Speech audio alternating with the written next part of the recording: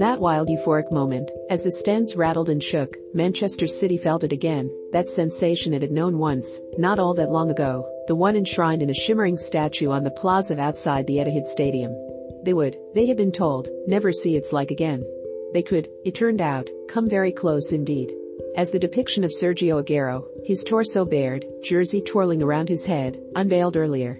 But it already has the air, not so much of history but of folklore. That instant, the last gasp goal that secured the first title of Manchester City's new era, has come to serve as the modern club's origin story. While it is the high by which all others are judged, the decade since has brought a great flood of trophies and honors, records and glory, to the Etihad.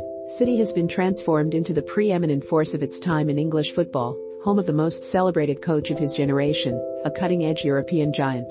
None of it, though, has felt quite as primal, quite as visceral, as that. That is no slight. What even the club has come to call 93-20 set the bar insurmountably high. It was too perfect, too dramatic, too storybook. How could anything else match it? Nothing else could even come close. Or so it seemed. With 15 minutes to go, the final day of the Premier League season, Manchester City was 2 goals down, at home, to Aston Villa, and on the brink of allowing the league title it has seemed destined to win for months, to slip from its grasp. The Etihad had started the day in a buoyant, confident mood, but now it was filled with silence and dread. The only solace, at that point, was that Liverpool, starting the day a point behind, was not winning either. It was in a tie game at home against Wolves. The threat, though, hung in the air. If Liverpool scored one more, and Pep Guardiola's team could not find a way to win, the title would go to Anfield. City and Liverpool had started to show signs of strain. They have been imperious, fearsome for much of the season, a class above even their most highly regarded domestic rivals. City had not so much as fallen behind in a league game. As the mercury rose, though, cracks started to appear. Liverpool, with an admittedly depleted team, played to a draw at home against Tottenham, then needed to come from behind to beat Villa and Southampton. City had clawed its way back from 2-0 down to West Ham to salvage a point. Guardiola has spent a slightly strange amount of time claiming, against decades of available evidence, that the majority stood in Liverpool's corner. With the whole season hinging on the final day, on a single game, the nerves frayed yet further. Liverpool fell behind first, after just 3 minutes, a delirious roar spreading like a smile around the Etihad. But City seemed inhibited too, surprisingly daunted by the task in front of it. Liverpool had equalized by the time Matty Cash gave Villa the lead before halftime. Anfield was celebrating as the news filtered through that former Liverpool player Felipe Coutinho had doubled City's deficit. Character is not a word often associated with Manchester City, so slick, so serene is the machine that Guardiola has crafted in his 6 years with City, that it rarely has to dip into its reserves of courage, mettle and resilience. Much of the time, the unrivaled technique and talent at Guardiola's disposal are more than sufficient. But with its season unraveling, and only 15 minutes to save it, that is precisely what carried City through, just as it had allowed Guardiola's team to save a point at West Ham.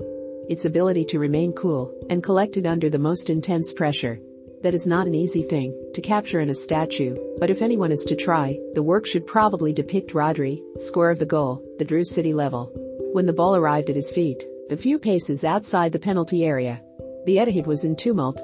Ilkay Gundogan had scored 2 minutes or so earlier, heading home across from Raheem Sterling, but still, the clock was ticking, and City needed to score, to be certain, not once, but twice. Rodri, though, seemed blissfully unhurried. As the ball rolled to him, he shaped as if to strike it as hard as he possibly could. That, after all, would be the surest way to beat Robin Olsen, the Villa goalkeeper. In the blink of an eye, though, he changed his mind. He had spotted a gap. He shifted his weight slightly, and passed the ball, not softly, but with deliberate care, into the bottom corner, beyond Olsen's outstretched arm. 3 minutes later, Gundogan had scored again, another candidate for that statue, if anyone is in the market, and the Etihad was rattling and shaking, and the club, its players, its staff and its fans, felt that sensation again, the one that it thought it could enjoy only once in a lifetime. In the space of 5 minutes, City had transformed its despair into something raw and urgent and delirious. It was not quite the same as Aguero's title-clinching strike 10 years ago, what City's fans now refer to simply as 93-20, but nor was it some pale imitation, some substitute version. It was something close to an equivalent, and that was more than enough. When, a few minutes later, the final whistle blew, Guardiola's eyes had welled with tears. Liverpool had won too, but it did not matter. For all the stress and the strain, perhaps it is better this way. Perhaps it is easier to parse just how much something means when it has almost been snatched away. Remember to follow Golia by hitting the follow button and slapping a 5-star review on the show or tapping the love icon. Let's get to 1 million followers and tune in daily for new episodes.